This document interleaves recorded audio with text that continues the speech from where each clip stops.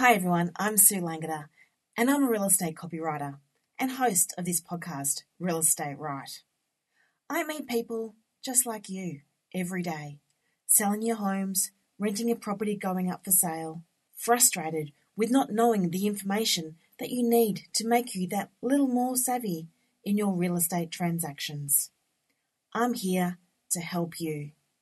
Help you learn before you get to that stage of meeting me to write your copy. Help you know how to make the journey that little bit easier. Stay tuned as we have an awesome podcast today to get you more in the real estate know. Renting is a fantastic way to find your own freedom after leaving the family nest. But bringing your fur friend, fish tank, or talking cockatoo to a new rental property has its own complexities.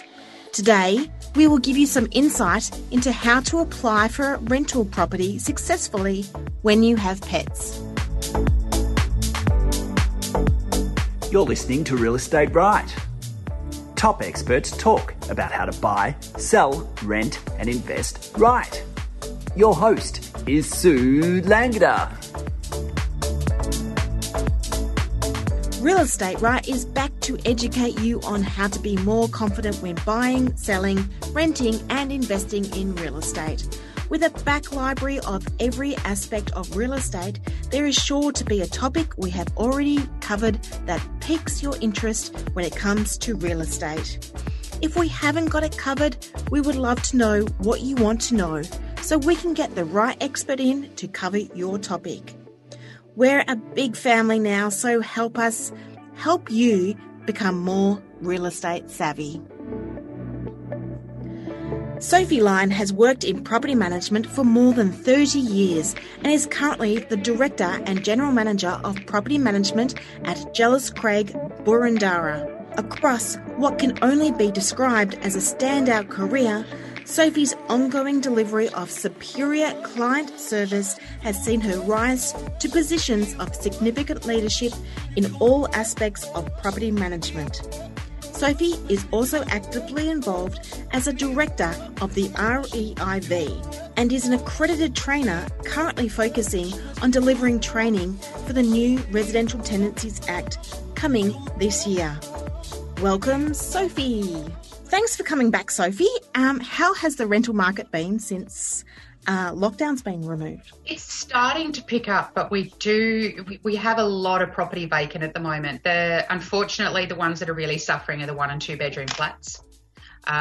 We're definitely finding that that's a harder section of the market right now, because the majority of those people they're either the students or the hospitality workers or people like that who just aren't around now. So we're just having to deal with that on behalf of a lot of clients and just be very creative around finding tenants for them. Yes, and there's also that whole, I suppose, surge of people wanting to have that separate home office, isn't it? So you're not going to get that in your 1-bedroom apartment. No, that the quality of life thing is definitely playing into it quite a bit. So we are seeing people probably look to move out a little bit, or one of the other outcomes of COVID that we've seen is people pooling their finances and pooling their households. So where you might have 2 people who are sharing a 2-bedroom flat, we've now got applications from 4 people wanting to share a 4-bedroom house, because if you're paying $450 a week in a 2-bedroom flat, you can pay $900 a week for a 4-bedroom house, and have a lot more room, bigger kitchen, family room, perhaps a pool. They're really looking at those options. Yeah, interesting times. Those apartments might, let's throw a wall, kick a wall out and make 2 apartments one. Maybe that will happen. Hey, see that's thinking outside the square. That's what we need. Yeah, that's what we need. But yeah, councils won't like it. The rates won't go down. That could be a bit iffy. And the city market, obviously, there's a lot available in there. So that there's got to be a sweet spot there, I think, where people actually start looking and thinking, okay, it makes good financial sense for me to go back into the city into one of those apartments because I can get it for such a low rent and almost just kind of chase those low rents for a little while, because I think it might be with us for a little bit longer yet. Yes, hopefully no third wave, but you never know. We can only cross our fingers. We can only cross our fingers, yes. So now getting into the questions, we're talking about pets and tenancies today. Now, what type of pets are we allowed to have in a rental property? Funny, I was watching a podcast around this a while ago, and the whole joke was around having a llama. Oh, really? And was I allowed to have a llama in my property? And so this whole conversation was around a llama. I would probably say we would draw the line at said llama, unless you do have plenty of backyard to accommodate it, permits, etc. But being perfectly rational with it, the type of pets you're allowed to have in a rental property now, it's dogs, cats, chickens, birds, birds kind of, just put a big circle around those, fish, reptiles, if you have the right licenses. So there probably isn't a great deal of difference in the type of pet that you could have in a rental property. It's more around, is the pet suitable for the property? So where we would probably push back would be if someone wanted to have 2 very large dogs in a 1-bedroom apartment that didn't have any sort of outdoor space, or just had a tiny little balcony or something. So you have to look at the animal's welfare just as much as the tenant's desire to have a pet. Yeah, fair enough. Like, for instance, Mornington Peninsula, on their little council guidelines of how many pets you're allowed to have, it's per how many square metres of land. That's right. I'm on an acre. We're allowed to have up to 3 dogs, up to 20 fowl. So fowl and birds are very different. That's a lot. We are allowed to have 1 horse or similar, 1 cow or similar, 1 horse. Similar is horse, donkey, llama. I was going to say, surely similar to horse would be llama, I would think. Yeah, and everything else would be registered according to your licenses. So yeah. But that's the other thing. Council restrictions play into it very heavily as well. Most Melbourne suburban blocks, 2 dogs is the maximum. That's right. Otherwise, you have to be a registered breeder or something, don't you? Yeah. But inner city apartments will be quite different. The legislation differs from, the city of Boroondara to the city of Stonington to the city of Monash. So it's really something that you have to look at primarily before coming to the agent and saying, I have got this particular pet, because they may not be able to have it or have multiples of that particular pet in certain areas. Yeah. Yeah. So guess what? It's not just the property manager who's going to stop you. It's going to be the council. Well, it's that. And also, the saying that you're allowed to have pets in a property, you certainly are, but the owner also may have concerns over that for a certain reason, which might be that they, it's a particularly high value property and they've got, supremely polished floorboards, so they're concerned about having a pet inside. Or also they may have really bad allergies and their plan might be to move back into the property at some point. So there's also factors that play into it from a landlord perspective, not just because the landlord says, I don't want the tenant to have a dog. It might be a legitimate reason why. Yes. Yeah, I agree. Like, if they've got allergies to cats and dogs and there's lots of carpet in the house and the house is only available for 12 months while they're doing a stint interstate or overseas or something, then, of course, you wouldn't want to have a dog or a cat that could destroy your home or your inner well-being. Yeah. Okay. Now, do we need to state that we have a pet or pets on our rental application when we apply? If you already have them, yes. If you intend to get them further down the track, it's a good thing for the owner to be aware of. But if you hadn't made a definite decision one way or the other, and it's something that some people we find inherit animals, it wasn't their intention to have it, but for certain reasons within other family members, the animal needed somewhere to go, and so the tenants have taken them on.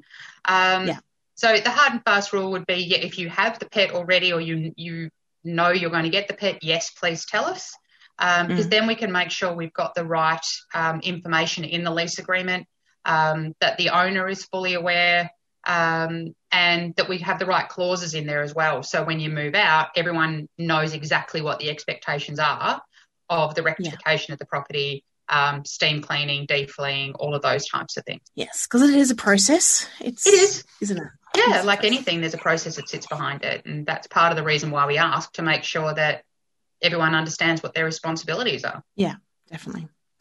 Okay, so are we limited to the number of pets we're allowed? Like, is there a real residential act thing that says that we're only allowed to have so many pets? No, there's nothing in the Residential Tenancies Act about that. That really does go back to what we were talking about before with the councils, or what's deemed to be reasonable and practical. So if you want to, 10 times numbers of birds in a small suburban unit backyard, okay, maybe that's not ideal. But, could you have a bird? For sure. I don't think that there would be a great deal of issue around that as a negotiation between a landlord and a tenant. Even a talking cocky, the one who squawks at them. There was a cocky on the news recently that got in a lot of trouble for saying swear words, so that's where my head goes straight away. But, I'm sure it does. If we already have started the tenancy, can we just go and get a pet without saying anything, or do we actually have to sort of say something at some point? Yeah, it is preferable, as I said, for us to be aware. I think now that the likelihood of an owner rejecting the pet going into the property, there really shouldn't be that fear in tenants anymore that they're going to make us get rid of the pet. I think there is that fear still, isn't there? There is a lot of tenants are quite fearful about saying anything, aren't they? They can be, absolutely. But that's what I was going to say. I think that everything can be negotiated, everything can be discussed. And if it comes down that the owner simply has said, we definitely don't want the tenant to have a pet, the process then is the owner needs to make an application to VCAT and go to VCAT and state their reasons why they don't want the tenant to have a pet. So that might be a little bit inconvenient for the tenants, but what we're finding with the majority of owners, the only ones who are doing that are the ones that have a really strong case behind why they don't want to have the pet. And once we've had a conversation with them around the way that the legislation has changed and that the tenants do now have a right to have a pet on the premises, majoritively everyone just works it out and they all kind of settle in. Yeah. So now if we are pet sitting for a friend, like just over Christmas or something like that, do we have to notify the property manager?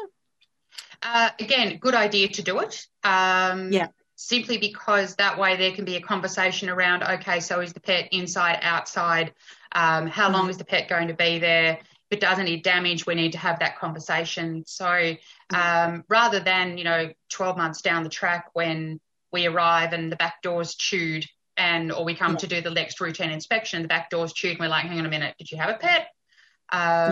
So I would like to say that majoritively property managers aren't the bad guy. We're not there to make things hard. We've just been through this situation before, and so we sort of know how to have a conversation with you, have a conversation with the owner, and make everyone comfortable with how things are going to progress. Because sometimes pets that are there temporarily have a habit of turning up permanently, and there's been no arrangement or discussion around that. Yeah. And the reality is it's a duty of care. It's not your home. It's not your property. Yeah. It's a duty of care. Yeah. So we will have a short break and come back with more from Sophie Lyon from Jellis Craig, where we will talk about the financial and care responsibilities of pet ownership when it comes to renting a property.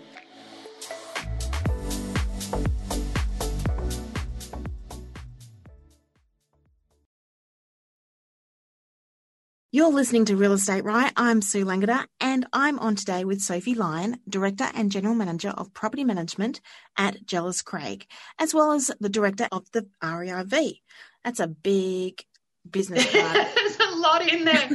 There's a lot in there. And we are talking about pets and tenancies. So, Sophie, putting the REIV Director hat on, as you do sometimes. Yes. Is it legislated that we have to pay a bigger bond if we bring a pet to the property? No. It's not.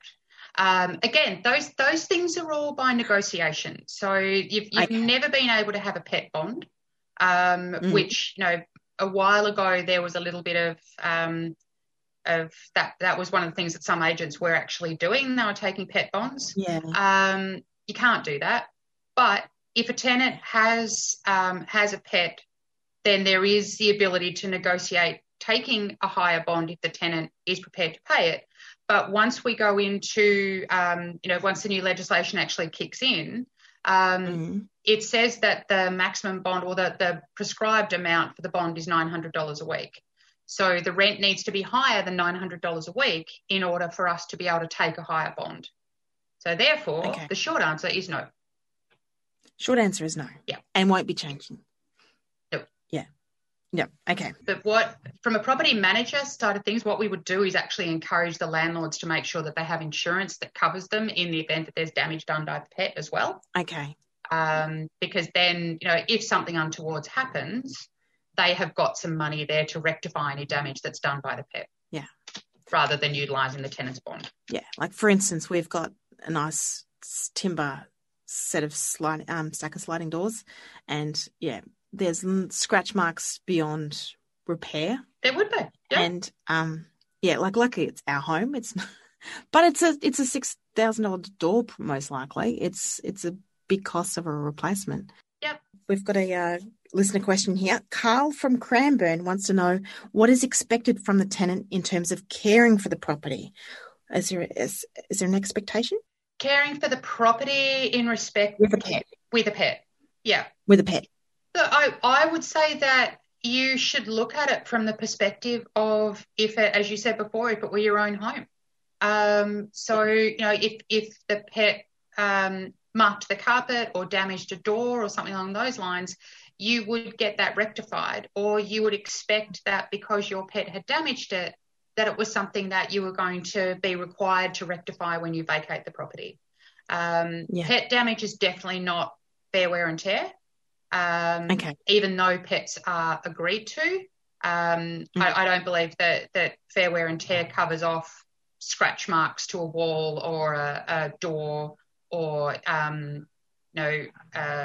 pee marks on the carpet or something along those lines. Those things would have to be rectified. I've also got a dog that's decided that I'm looping the carpet under the bed, so we've got little longer bits of carpet, and you could cut it back, but then you lose the density. Yeah. So that carpet's going to be replaced too. Is that the new game? Is it that? And he's the older one, not the puppy. It's just so weird what they do. It's like he's burying something under the bed. And it's like, right. Scratch up the carpet. Yeah. Yeah, and it's just pulled it all up. Yeah. So, yes. Anyway, going on to carpet, is it expected that we clean the carpets regularly if our pet obviously has little accidents, or can we expect the landlord will replace the carpets knowing that we've had a pet in the house? I don't think it's a reasonable mindset to be in that the owner will replace the carpet simply because there has been a pet there. The carpet might be brand new when the tenant moves in. And so therefore there may not be any reason for the owner to have to replace that carpet 2 years later if they had just had a stock standard tenancy. Just because they've had a pet in there, it doesn't really change the playing field around what the expectations are for the owner to replace the carpet because there's been a pet. The onus would be on the tenant to steam clean and deodorize the carpet, and also probably apply a deflea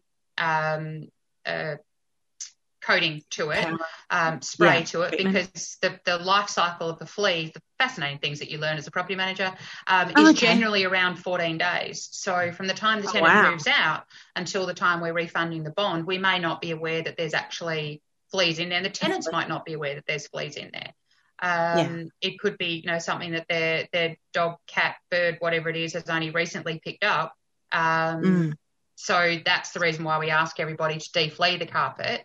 We do get some people who come back and go, no, my pet hasn't got fleas, such and such. It doesn't cost all that much on top of the steam cleaning to do it. And then just do it. It eliminates arguments later on. Exactly. It does. Yeah. Now, Sophie, owners corporations could also have a say on having a pet. So how does that work when you apply for a tenancy and you want a pet? Well, The interesting thing is that since this legislation's come in, there's been a couple of decisions that have come through from VCAT, which we've been able to have a look at the actual written reasons from the VCAT member. And that one of the determinations actually said that the relationship for the tenancy of the property is between the landlord and the tenant. So therefore, the owners' corporation actually didn't have any ability to overlay whether you could or couldn't have a pet on the top of that relationship between the landlord and the tenant's written agreement. So that's pretty interesting. Yeah. So the owners' corporation don't have much of a say unless they have got something in their strata plan that actually says no one can have a pet. Even then, the tenant may be able to challenge it, but that would be probably the only time that you could do it. But there is a lot of like high-rise apartment buildings and things like that where they've recognised now that the majority of people kind of come with a pet these days, and especially after COVID. I mean, dog definitely. And cat ownership has gone through the roof. I feel like we're in New York or somewhere. New York is very high on the dog and cat apartment living lifestyle, aren't they? Very. And Europe, of course, they have their dogs and cats in apartments over there all the time. So I think that's kind of where we're going, and we're just going through this period of adjustment for everybody to just work out that it's actually not the end of the world, and most pet owners are very responsible and actually want to do the right thing. So I think it's not the end of the world. No, it's not. Well, thanks so much, Sophie, for coming on Real Estate Right again and talking to us about pets and tenancies. Pleasure. If you would like to contact Sophie for any of your property management needs, you can call her on 03 9810 5053 or go to jealouscraig.com.au for more information. So in a few weeks' time, we will have 3 episodes about the new Residential Tenancy Act, which will be coming in on the 29th of March 2021. Is that right? Yep. And Sophie's going to come back and talk to us about all those changes, which will be very exciting because there are some pretty full-on changes, aren't there? Mm-hmm. Yep, there's a lot in there. There's a lot in there. Okay. However, next week we have our first town taster on Tuesday, and we will be talking about the lovely semi-rural suburb of Tyab.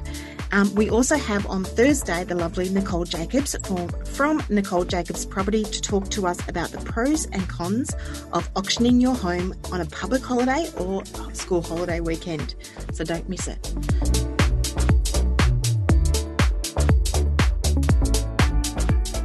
Real Estate Right is a Real Copyright production, hosted and produced by me, Sue Langada. I would like to thank Podbean for hosting our podcast, Premium Beat for our theme music, and Francis Morello for his voiceover. Real Copyright is a leading real estate copywriting service throughout Melbourne. If you would like your property copywritten by Real Copyright, please book your copy through orders at realcopyright.com.au. If you would like us to help create more valuable real estate information for the people of Melbourne in this podcast, contact Sue at realestateright.com.au. Thanks for listening to Real Estate Right.